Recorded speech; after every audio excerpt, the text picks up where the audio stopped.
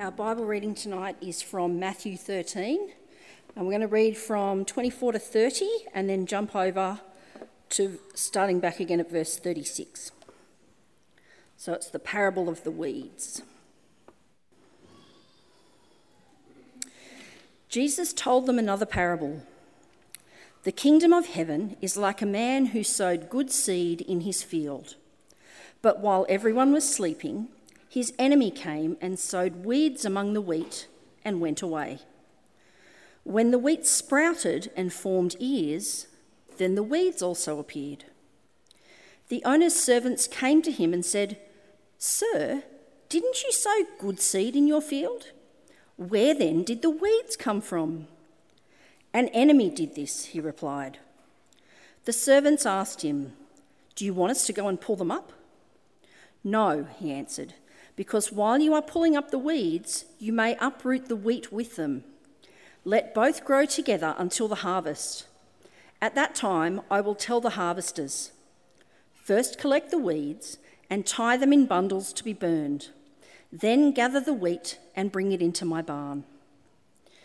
And now on to verse 36.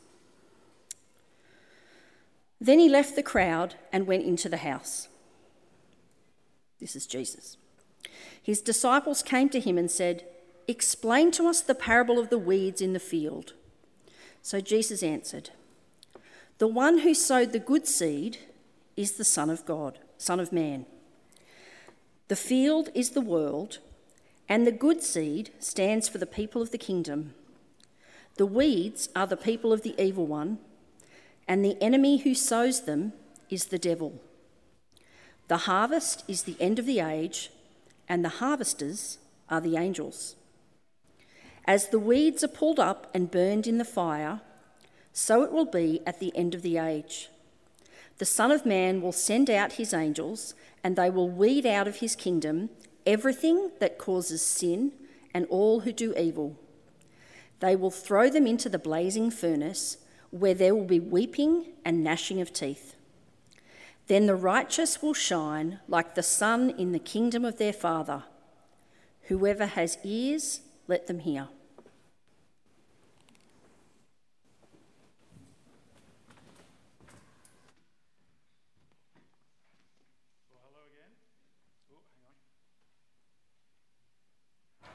Hello again. There we go. That helps. It's always good to unmute yourself. There was, I shared last night at the Friday gathering that a number of years ago I was on a church working bee, and my idea of doing any sort of gardening work usually involves things like whippersnippers and chainsaws. Okay, so if it's not either of those two things, I'm not that keen on any gardening.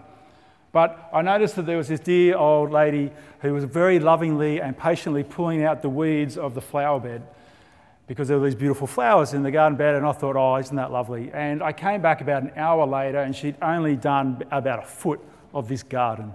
And I thought, I need to help her. I need to show her how to weed. And so I said, look, you keep going, we'll meet in the middle. But really, in my arrogance, I'm like, I'm going to plough through this. I'm going to be done in seconds. And so that's what I did. I bent down and I grabbed as many weeds as I could get in my hands, and I started yanking. And I went, yeah, this is the best. Yanking, and I'm like, all of a sudden I'm stepping over the top of this old lady and I'm pulling out and I'm like, I'm done. And I look back to see a traumatised garden bed where the flowers I'd actually pulled the flowers up with the weeds, or I'd actually pulled so hard, I'd traumatised them so much that they would never grow again. And this dear, lovely old lady looked at me and just went. And then she said, "Why do you think I'm going so carefully and gently?" I said, "Well, why didn't you tell me that to start with?" And she said, "You didn't let me." Well, the reason why I tell that story is that this is not a parable about gardening. It's not about weeding. In fact, it is one of the few parables that Jesus tells where he actually explains what it's about. And what he tells us here tonight is that this is a parable about two kingdoms. And so that's what we're going to look at tonight. We're going to look at how there are two types of kingdoms. And we're going to look at why it is this way. What does that then mean for the future? And then what does that mean for us tonight? What does it mean right now? So before we do that, I'm going to pray. So let's do that. Dear God, we thank you for this opportunity to slow down and to even have our phones on flight mode. Father, we pray that we may be able to focus on your word and what you have to teach us tonight without distraction.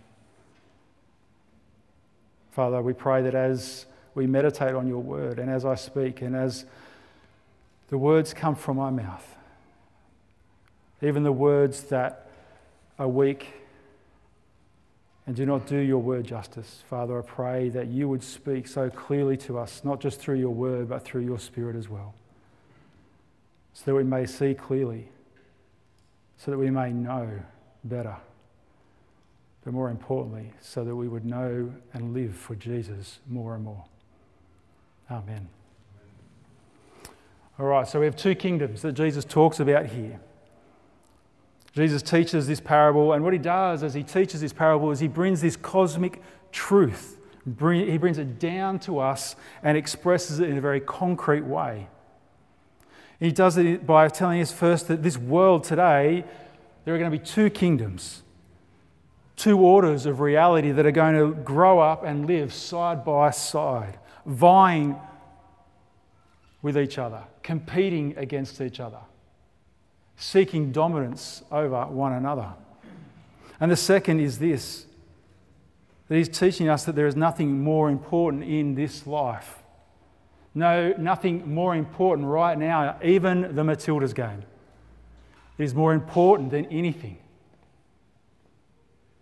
to know the difference between these two crops, these two kingdoms, and to which one you and I belong to. He's saying there is nothing more important right now than to know those things. There are two crops, two kingdoms, two orders of reality side by side in this world, vying with each other. And it is imperative for us to know the difference between the two and which one we belong to. And so these two kingdoms are the kingdom of heaven, which is the wheat, and the kingdom of hell, which is the weeds. They are the two kingdoms. And we are told that these two kingdoms in this life, in this world, will be walking side by side. They will be growing side by side. And he uses the parable of the wheat and the weeds because it's very important and very helpful. Usually Jesus looked around for analogies of things that were around. So he probably would have been looking out over a farm, possibly a wheat farm, as he taught this parable. As he told us about these weeds that were sown in the wheat field. Now these weeds would grow up alongside the wheat, and for a long period of time you actually wouldn't know which was which because they looked fairly similar. It wasn't actually until the wheat started to grow and bud and get that little bit of wheaty bit, I don't know what you call that. I call it not good stuff because I'm celiac and wheat is bad. Right? So wheat and weeds is really kind of not working for me, but as they grow, they look very similar until it is very clear that that is the wheat and that is the wheat. Because if they actually pulled it up too early, well, we're told, verse 29, have a look. After the servant has asked him, should we pull it up? The master says these words. He says, no, he answered, because while you are pulling the weeds, you may uproot the weed with them. So this is the lesson that would have been helpful for me when I was doing the weeding. All right? Now is not the time to be doing the weeding. That will come later. But for now, they will grow side by side. And so too is it in this life that we see these two kingdoms growing side by side. We see good and evil growing side by side. That is what we are to expect. Jesus talks about it often. It is nothing new for us. But why is it important for us to hear this now? Well, the answer is really simple. And that is because of the patience and the grace shown to us by the Son of Man. Here's what I mean by this. We often, and I know that whenever we see tragedy in the world, we see difficulty, we see sadness, we see famine, we see war, we see those horrible images on our TV screen. We cry out to God, "How long, O Lord?" Just bring it to an end. Just, Jesus, come back now. Even if it's just suffering in our lives, we're going through hard times in our life, we just say, "God, just come back now. Let's just get this over and done with. Surely it's enough." That's not a bad thing to pray for Jesus to come back. But sometimes what can end up happening is that we can get so impatient with God's slowness that we actually lose sight that in God's slowness, He's actually demonstrating His great patience as He seeks to save those who are far off from Him. The reason why God is slow in bringing about the end of the age, the reason why Jesus is slow in returning again to bring an end to this world is because of the patience of the Son of Man, which demonstrates this mighty, mighty grace upon us. There is patience before the harvest. Look, verse 30. He said, "Let both grow together until the harvest. At that time I will tell the harvesters, first collect the weeds and tie them in bundles to be burnt. Then gather the wheat and bring them into my barn." He says there will be a time, but that time is not yet. And so there is patience. There is grace extended. Friends, if Jesus was not patient in His grace towards us, if He wasn't patient and gracious towards me and decided to do the harvest of this world, to bring an end to it and to gather up His wheat and cast off the weed before April 1997, I would not be standing here before you. Because up until that point, I didn't look weedy, but I looked like a weed. Because I did not trust in Jesus. For some of you, it might have even been a bit more recent. And so here is the thing. God, the one who created the heavens, the earth, the sun, the moon, and everything living in it, created humans. He created Adam and Eve. He created man in His own image. All this happened before the fall, before Adam and Eve, on our behalf, rejected God and said, "We don't want to live your way, God, anymore. We want to live our way and do things our way." But ever since that moment, God has been enacting His plan, working out His plan every day, every week, every month, every year, every decade, every century. Been working out His plan of salvation to restore us to Him until it is finished, until it is done. And so we should praise God in His slowness. We should praise God that through His gracious patience, that He's still calling more people to Himself. Because not all the head of wheat come in at the same time. And if the harvest started too early, then some would be left out. But God knows when each head of grain will begin and knows when the harvest is to come. Because He knows all things.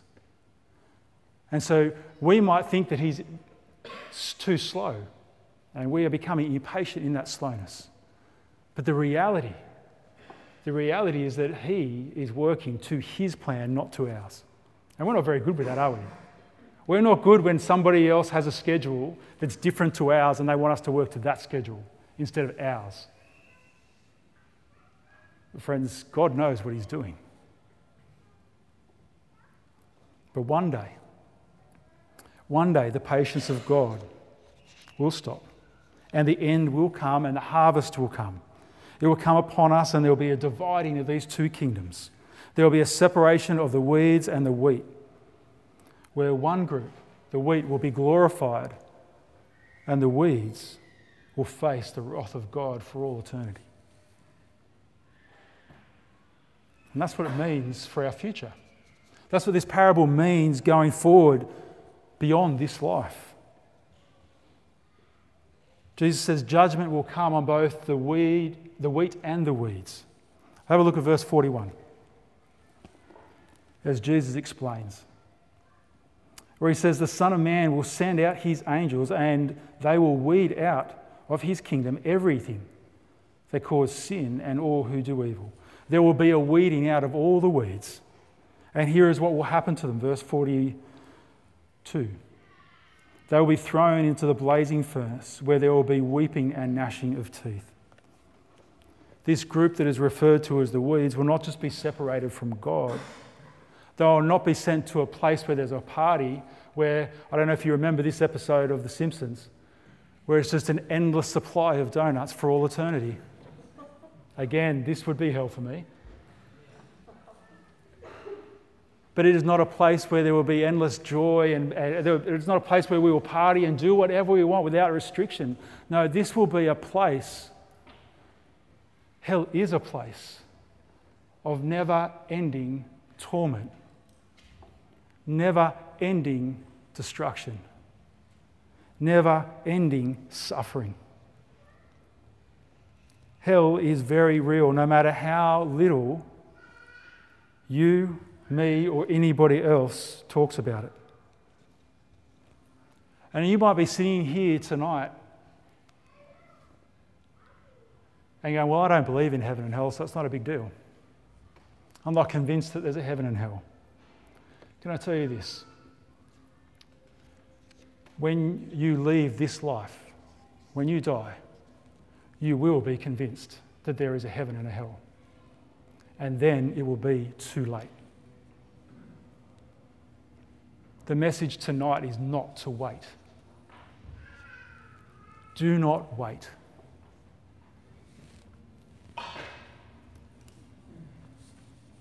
Because there is another choice. Because there is not just the choice of endless suffering and torment, there is the choice of endless joy and glory. Have a look at verse 43, where it says, then the righteous, that is the wheat, will shine like the sun in the kingdom of their Father. Whoever has ears, let them hear. See, the wheat will be gathered up and be glorified. We will not only receive grace as we have here in this life, but we will see ourselves in the full glory that has been won for us on the cross. As Amanda said earlier, through the death of Jesus, his life for ours.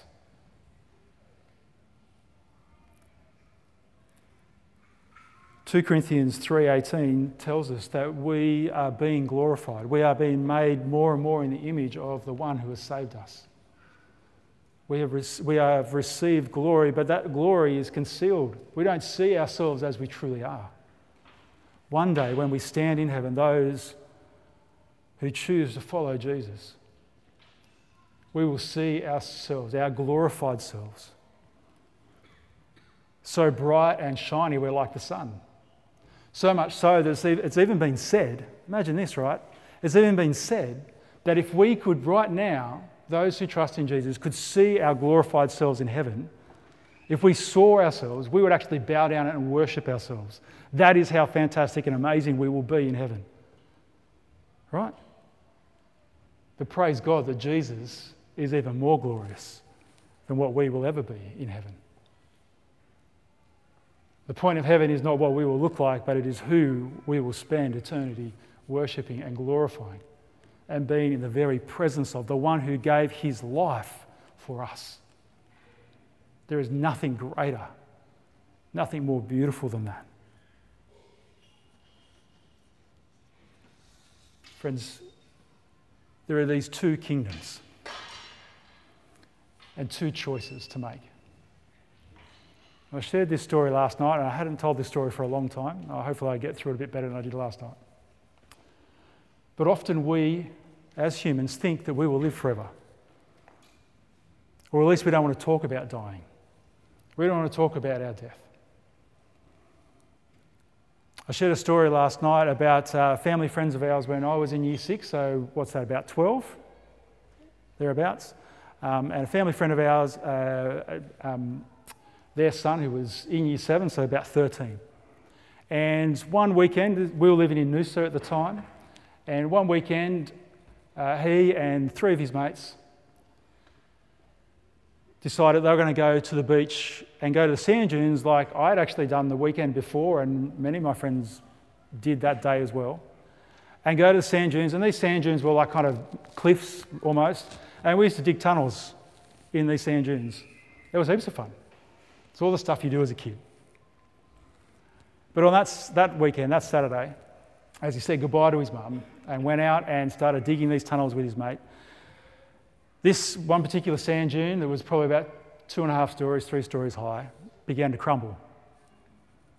And so my mate and his mate went that way, and the other 2 went that way. And as this giant wall of sand came down, it went and crushed my friend and his friend. 13. When he walked out the door, he didn't know that was the last time he would say goodbye to his mum. His mum didn't know it was the last time that she would say goodbye to her son.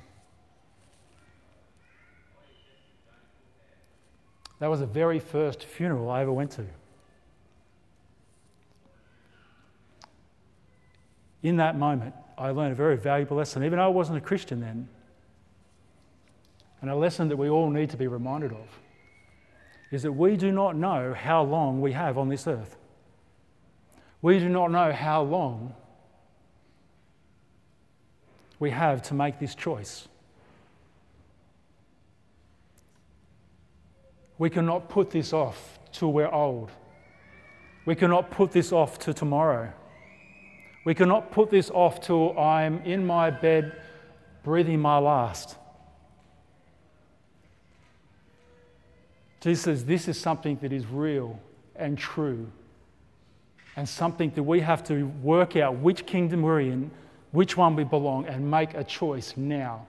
And that choice will not just be a choice for now, but it will be a choice that affects our eternal life.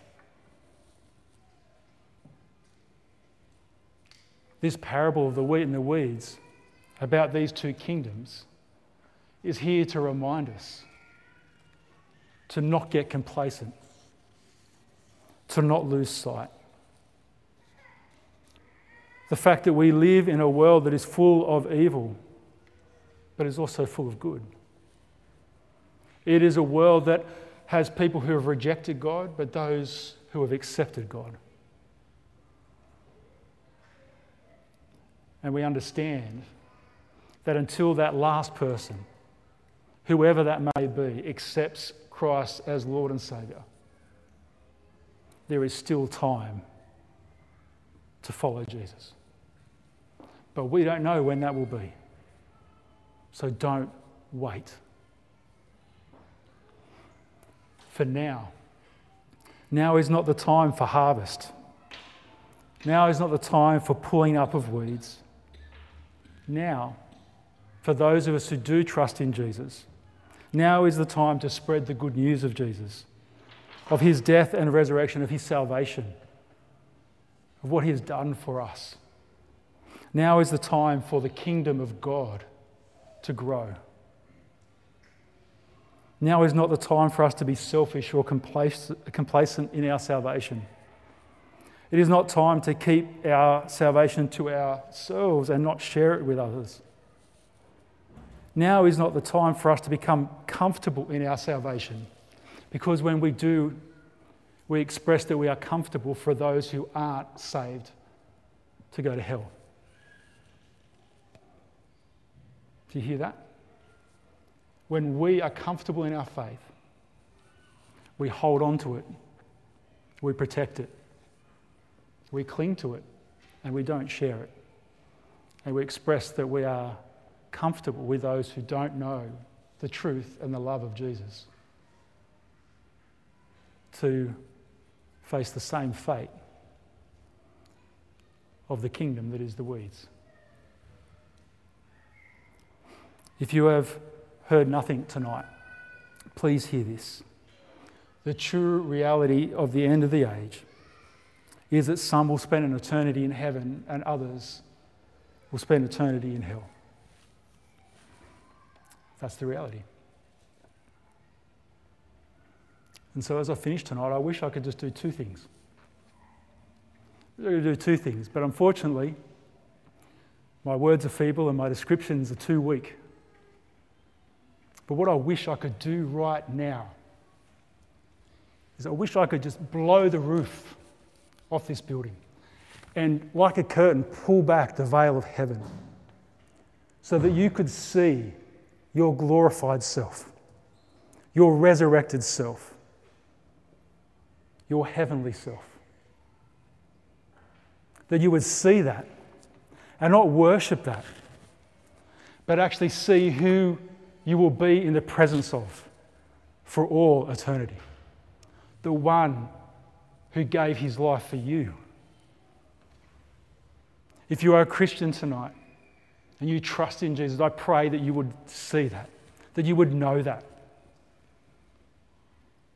So that you would see that and know that, so that you would not sit here and go, I enjoyed church tonight.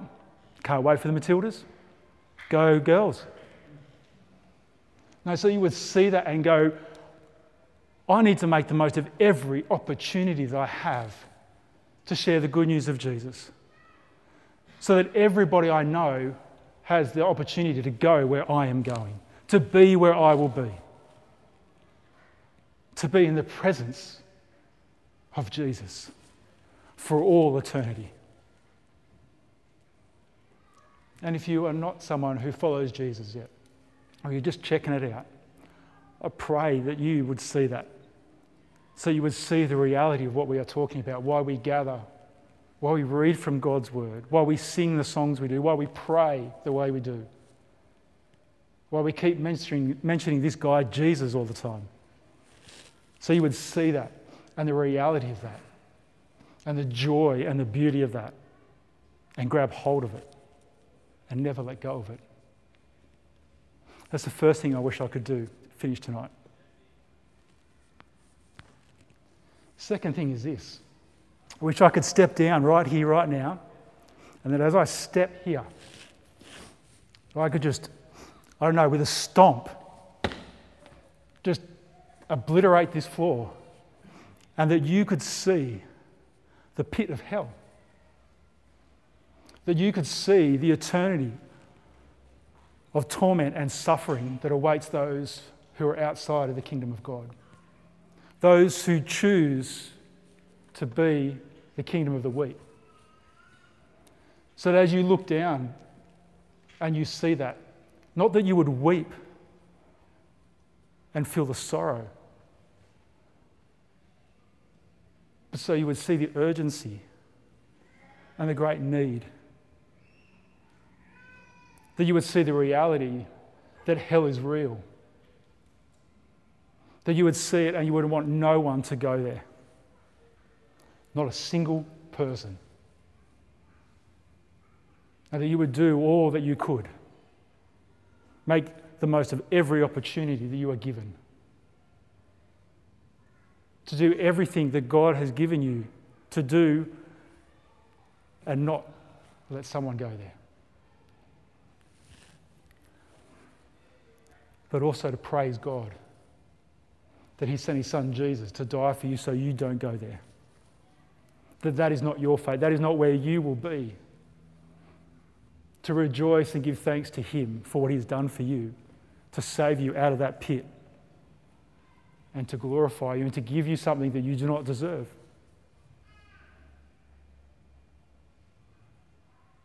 And that would make us not impatient for Jesus to come back. That would actually make us impatient in terms of not stopping sharing the gospel of Jesus. that is all we want to do. That we want to see everybody saved. Let me pray. Dear God, Father, you know our hearts.